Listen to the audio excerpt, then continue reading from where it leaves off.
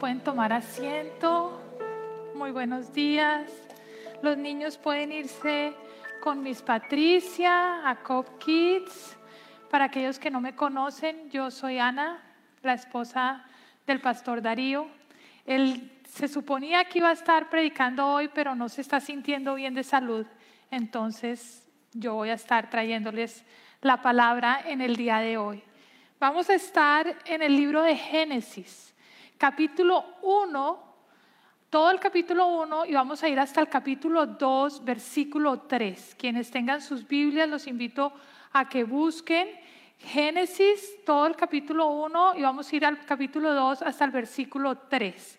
Y los que no las tienen pueden seguir conmigo en la pantalla. Dice así: Dios en el principio creó los cielos y la tierra. La tierra era un caos total. Las tinieblas cubrían el abismo y el Espíritu de Dios se movía sobre la superficie de las aguas. Y dijo Dios: que exista la luz. Y la luz llegó a existir. Dios consideró que la luz era buena y la separó de las tinieblas. A la luz la llamó día y a las tinieblas noche. Y vino la noche y llegó la mañana, y ese fue el primer día. Y dijo Dios: que exista el firmamento en medio de las aguas y que las separe. Y así sucedió. Dios hizo el firmamento y separó las aguas que están abajo de las aguas que están arriba. Al firmamento Dios lo llamó cielo. Y vino la noche y llegó la mañana, y ese fue el segundo día. Y dijo Dios: que las aguas de abajo del cielo se reúnan en un solo lugar y que aparezca lo seco. Y así sucedió. A lo seco Dios lo llamó tierra, y al conjunto de aguas lo llamó mar. Y Dios consideró que esto era bueno. Y dijo Dios: que haya vegetación sobre la tierra, que ésta produzca hierbas que den semilla y árboles que den fruto con semilla, todos según su especie. Y así sucedió. Comenzó a brotar la vegetación, hierbas que dan semilla y árboles que dan fruto con semilla, todos según su especie. Y Dios consideró que esto era bueno. Y vino la noche y llegó la mañana, y ese fue el tercer día. Y dijo Dios: que hayan luces en el firmamento, que separen el día de la noche, que sirvan como señales de las estaciones de los días y de los años, y que brillen en el firmamento para iluminar la tierra. Y sucedió así. Dios hizo que los dos grandes astros, el astro mayor para gobernar el día y el menor para gobernar la noche. También hizo las estrellas. Dios colocó el firmamento, los astros para alumbrar la tierra. Lo hizo para gobernar el día y la noche y para separar la luz de las tinieblas. Y Dios consideró que esto era bueno. Y vino la noche y llegó la mañana, y ese fue el cuarto día. Y dijo Dios: que rebosen los seres vivientes las aguas y que vuelen las aves sobre la tierra y a lo largo del firmamento. Y creó Dios los grandes animales marinos y todos los seres vivientes que se mueven y pululan en las aguas, y todas las aguas según su especie. Y Dios consideró que esto era bueno, y los bendijo con estas palabras: sean fructíferos y multiplíquense. Llenen las aguas de los mares, que las aves se multipliquen sobre la tierra. Y vino la noche y llegó la mañana, y ese fue el quinto día.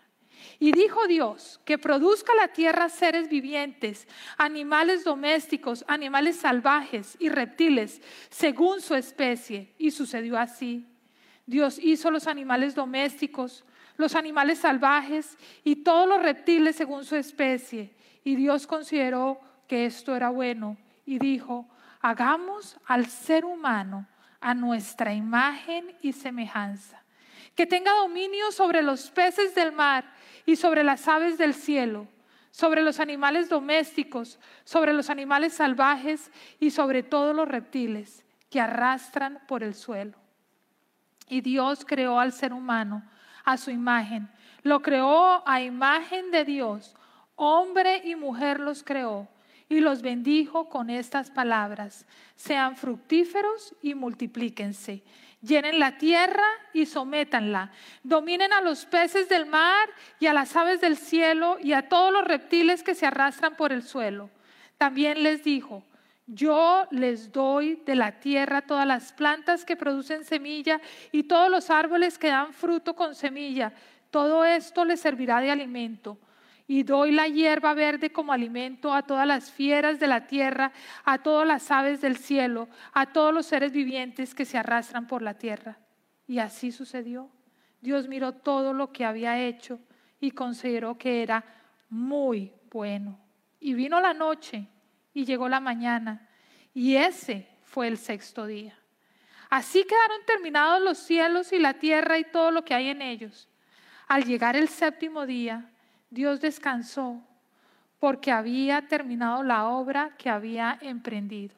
Dios bendijo el séptimo día y lo santificó, porque ese día descansó de toda su obra creadora. Esta es palabra de Dios para el pueblo de Dios. Oremos. Señor, te damos gracias infinitas por permitirnos estar hoy en el día acá, alabándote, escuchando tu palabra, conociéndote más, Señor. Gracias, gracias por permitirnos venir acá. Yo te pido, Señor, que no sean mis palabras, sino tus palabras. Que aquello que tú no quieras que yo diga, lo quites de mi mente y no me permitas decirlo, Señor. Pero si hay algo que tú tienes preparado, ponlo para que yo lo diga, Señor. Yo te pido que mis palabras, que son tus palabras, transformen el corazón de todos los que estamos acá reunidos en el día de hoy. Y cuando salgamos, seamos personas nuevas. Te damos gracias de todo esto y te lo pedimos en el nombre de tu adorado Hijo, nuestro Señor Jesucristo. Amén. Bueno, si ustedes se han dado cuenta, durante todo este año, la iglesia ha tenido un tema que es liberado. La iglesia de Covenant todos los años tiene un tema bajo el cual hace como el ancla de todas las prédicas durante el año. Y hemos estado celebrando cómo hemos sido liberados gracias a la muerte y resurrección de nuestro Señor Jesucristo. Hemos sido liberados del pecado, hemos sido liberados de la muerte. Pero ahora en el verano vamos a empezar unas nuevas series con liberado. Y la pregunta es, ¿liberado de qué y para qué? Porque la Biblia tiene muchas enseñanzas que nos dice que nosotros no debemos estar esclavos del pecado. Todo lo contrario, nos anima a vivir una vida en libertad, de acuerdo al propósito para el cual hemos sido creados y para el cual Dios nos creó. Y yo les quiero preguntar, de los que estamos aquí en el santuario hoy, los que nos están escuchando en línea, yo creo que hay tres tipos de personas. Unas, y ustedes van a pensar y van a decir, yo caigo ahí, o yo caigo aquí, o yo caigo acá. Unas que van al supermercado con una lista, con todo lo que van a comprar, y en el carrito no entra nada que no está en la lista, porque esa lista está hecha meticulosamente. Tienen listas para las cosas que van a hacer en la casa en este día. Voy a hacer esto, esto, esto. En el trabajo, hay la lista del trabajo. Si uno entra al closet, el closet está organizado por colores, por estaciones, manga larga, manga corta, parece como si fuera un almacén, todo perfecto. Hay otro tipo de personas que van al supermercado sin lista, ¿cierto? Que van y compran lo que les parece chévere. Luego el closet, nada está coordinado con nada, no tienen listas para el trabajo, no tienen listas para la casa y les parece súper aburrida la vida que no cambia en 6 meses. Tienen cambio. Y hay aquellos que no son ni esto, sino en la mitad, un poquito de cada cosa. Pero lo que yo sí les aseguro es que todos anhelamos tener orden, porque el orden nos da un sentido de seguridad. Y tu orden y mi orden probablemente es diferente. En mi casa, por ejemplo, Darío es súper organizado y yo no. Pero a mí no me gusta ver desorden. No me gusta organizar, pero no me gusta ver desorden. Y cuando hay desorden, los niños me dicen, ¿qué te pasa, mami? ¿Por qué estás de mal genio? Digo, porque está desorganizado todo. ¿Sí? No me gusta el desorden. Tu desorden, tu orden y mi orden son diferentes, pero todos anhelamos tener orden. Ahí preparando este sermón me puse a investigar el efecto del orden en nuestro cerebro y hay estudio tras estudio tras estudio que muestra que las personas que están en un ambiente desorganizado tienen más ansiedad, tienen más angustia. Inclusive hay un estudio que dice que si tú vas a hacer una compra y estás en un cuarto desorganizado, tienes más posibilidades de comprar algo que no necesitas que si el cuarto está organizado. Hay estudios que dicen que la parte cognitiva de los niños se puede ver afectada si crecen en un ambiente que no está organizado, que está caótico. Luego, el orden es importante en nuestras vidas y eso es de lo que vamos a estar hablando precisamente en el día de hoy. Que hemos sido liberados del caos para el orden. Y para eso trajimos las escrituras del día de hoy de la creación. Cuando nosotros leemos las escrituras, nosotros nos damos cuenta que en el principio estaba Dios. Antes de cualquier cosa estaba Dios. Y es el milagro de la creación. Y óiganme bien, es un milagro. Porque tú y yo podemos crear cosas, pero todo lo que nosotros creamos es de algo que ya está creado. El desayuno mío de esta mañana, una tostada, el pan ya estaba creado. El pan está creado con harina que ya está creada. O sea, todo ya está creado, ¿cierto? Un pintor va a hacer un cuadro precioso, utiliza un lienzo, tú utilizas pinturas, eso ya está creado. Entonces, todo. En cambio, Dios creó todo de la nada. Es un milagro total. Y cuando leemos las escrituras, Él nos dice que Él creó el cielo y la tierra. Y el verso número 2, pues lo podemos poner, dice, Dios en el principio creó el cielo y la tierra. Dios. Y en el principio Él crea el cielo y la tierra. Y si leemos el verso número 2, dice, la tierra era un caos total. Las tinieblas cubrían el abismo y el Espíritu de Dios se movía en la superficie de las aguas. ¿A quiénes de ustedes les gusta hacer rompecabezas? A mí me encanta hacer rompecabezas. Esperanza, ya vi que alzó la mano y allá Helen también. A mí me encanta, me recuerda cuando era niña. Cuando salíamos de vacaciones nos compraban un rompecabezas de 2,000 piezas y nos decían para que lo armen en las vacaciones. Me fascina. Pero cuando abrimos un rompecabezas y ponemos todas las fichas, es un caos total. Tú no ves no ves nada, solamente ves fichas, solamente es un caos. Y tienes que tener un orden para poderlo armar, porque si tú no tienes orden, muy probablemente no vas a poder terminar ese rompecabezas. Yo le digo a los niños, primero hacemos el borde, vamos a dividir las fichas por colores, el mar, el cielo, los árboles, y vamos a empezar a armar un poquito cada cosa, ¿cierto? Poco a poco, con orden. Y las escrituras nos dicen que Dios hizo lo mismo. El Espíritu de Dios habló y empezó a quitar ese caos que estaba sobre la tierra. Empezó a formar el universo.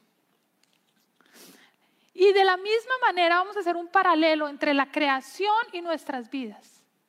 Sabemos que el Espíritu de Dios estaba sobre ese caos, ¿cierto? Caminando. Y llega y Dios habla y pone orden. Igual sucede en tu vida.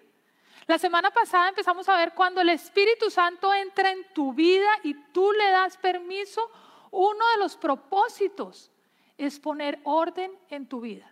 Pero tú tienes que darle permiso, porque si tú no le das permiso, Él no va a hacer nada, porque Dios es un caballero y Dios no te va a obligar a hacer nada. Pero otra forma en que Dios pone orden en tu vida es de la misma manera que Él estaba en medio de ese caos. Porque hay muchas situaciones externas en tu vida y en la mía que no podemos controlar.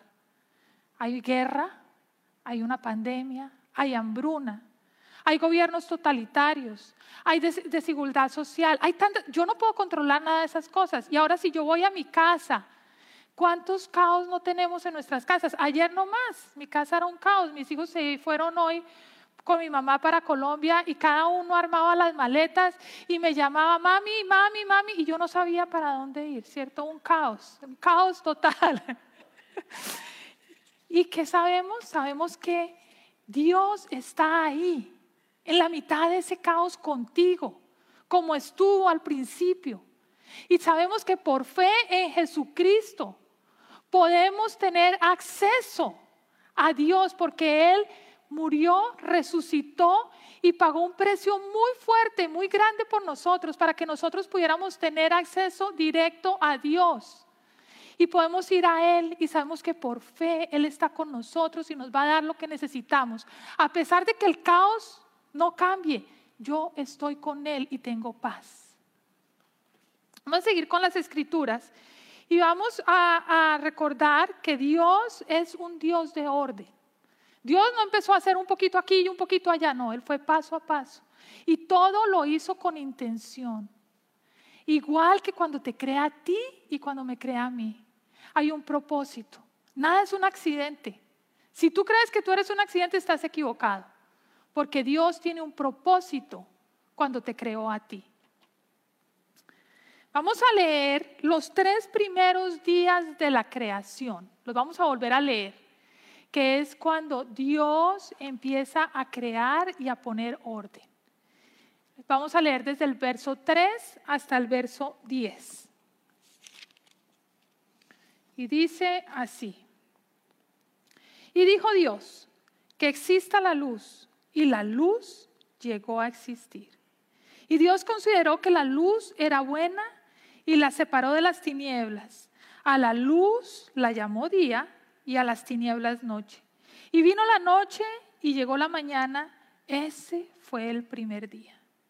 Y dijo Dios, que exista el firmamento en medio de las aguas y que las separe.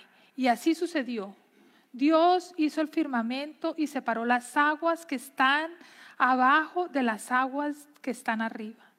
Al firmamento Dios lo llamó cielo y vino la noche y llegó la mañana y ese fue el segundo día. Y dijo Dios, que las aguas debajo del cielo se reúnan en un solo lugar y que aparezca lo seco. Y así sucedió. A lo seco Dios lo llamó tierra y al conjunto de aguas lo llamó mar. Y Dios consideró que esto era bueno.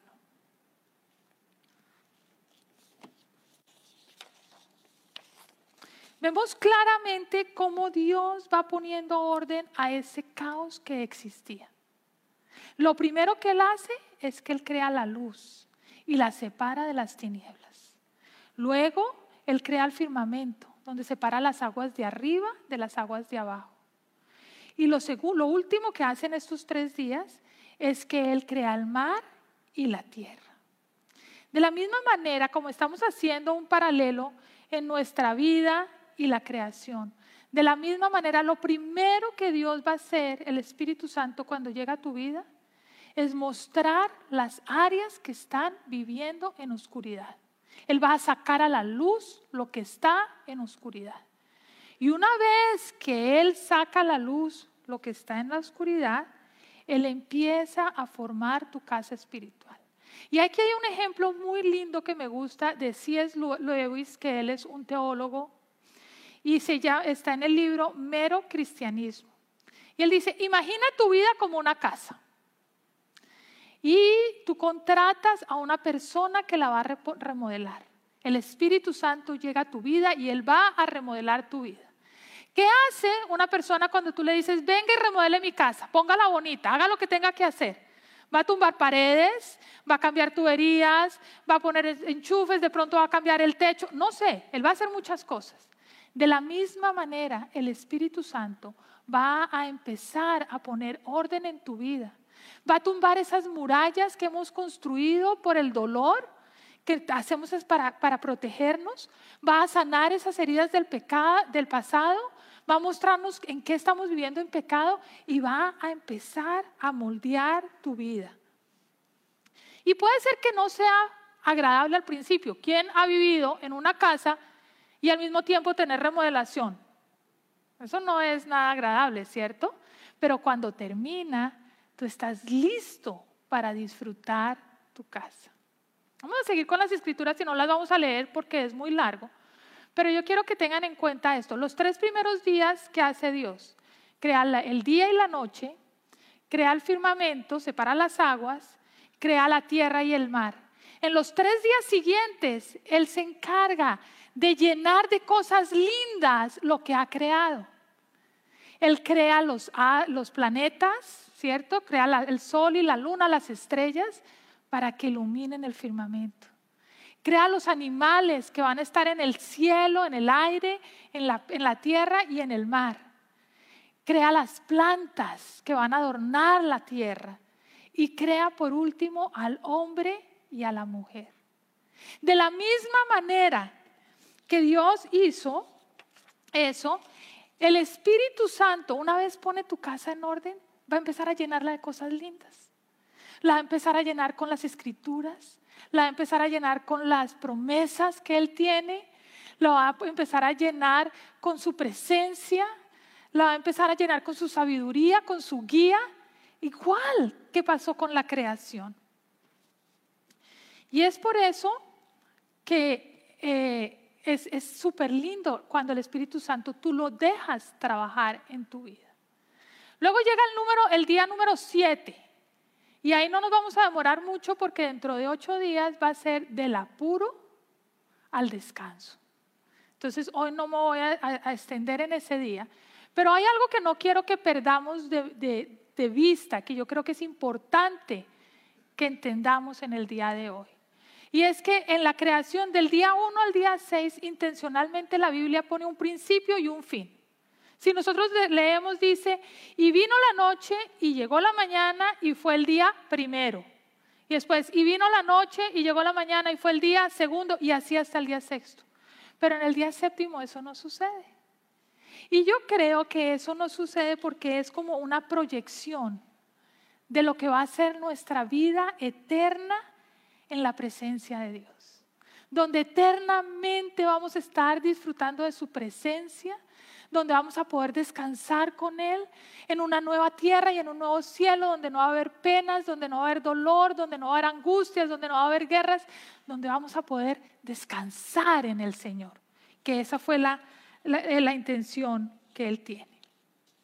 Y es por esto que en el día de hoy yo te invito a que si tú todavía no le has dado permiso al Espíritu Santo que ponga en orden en tu vida, le digas, te doy el control. Entra y remodela mi casa. Haz lo que tengas que hacer. Si ya le diste, deja que Él siga obrando y siga remodelando tu casa. Hay un ejercicio que yo les quiero dar, que de pronto ustedes pueden hacer en sus casas, y es coger una hoja y doblarla en 4.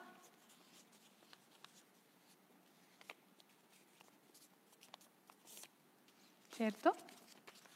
Y en cada cuadrante, tengo 4 cuadrantes, puedes poner mi casa, mi lugar de trabajo donde estudio, mi vecindario, mis relaciones con otros. Esas son como 4 áreas grandes, pero tú puedes poner las áreas que tú quieras.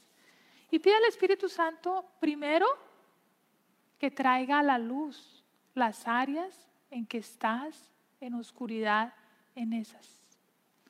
Y después pídele que te muestre por dónde Él quiere empezar a trabajar. Porque recuerden, Dios es un Dios de orden. Si yo hago una remodelación en mi casa y empiezo la cocina, el baño, el cuarto y el game room todo el tiempo, lo que hago es un caos. Un paso a la vez. Dios creó una cosa a la vez, día a día. Y al principio, como dice C.S. Lewis, de pronto va a hacer sentido lo que el Espíritu Santo esté haciendo en tu vida. Y tú dices, sí, esto lo tengo que trabajar. Pero de pronto va a haber cosas que tú dices, pero esto no sé, no me hace tanto sentido, pero ¿y esto por qué me estás pidiendo que lo cambie? Y C.S. Lewis dice algo muy lindo que me encantó y por eso se los traigo a ustedes. Tú te estás conformando con construir una cabaña, pero Él quiere construir un palacio, porque Él va a vivir y Él vive ahí. Y entonces hay cosas que a nosotros no hace sentido que tengamos que cambiar, pero el Espíritu Santo sabe que es por tu bien que las debes cambiar. Y paso a paso, poco a poco vas remodelando cada vez más tu vida espiritual. Y cada día el Espíritu Santo va a vivir más y a reinar más en tu vida. Y es en ese momento que vas a empezar a dar fruto, porque ¿cuál fue la intención de Dios?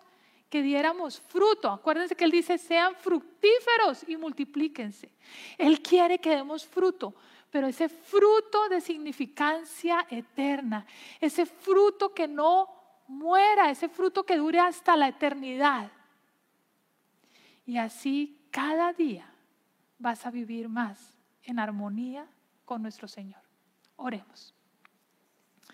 Señor, te damos gracias. Gracias porque sabemos que tú estás con nosotros remodelando nuestra casa espiritual. Y te damos gracias por ese palacio que tú quieres construir, donde tú vas a vivir y tú vives. Y vas a vivir para la eternidad con nosotros. Gracias, Señor. Yo te pido que nos ayudes a tener oídos atentos a esos cambios que tú quieras hacer en nuestra vida, para que podamos ser obedientes y con el poder de tu Espíritu tener un cambio. Te damos gracias, Señor. Y te pedimos todo esto en el nombre de tu adorado Hijo, nuestro Señor Jesucristo.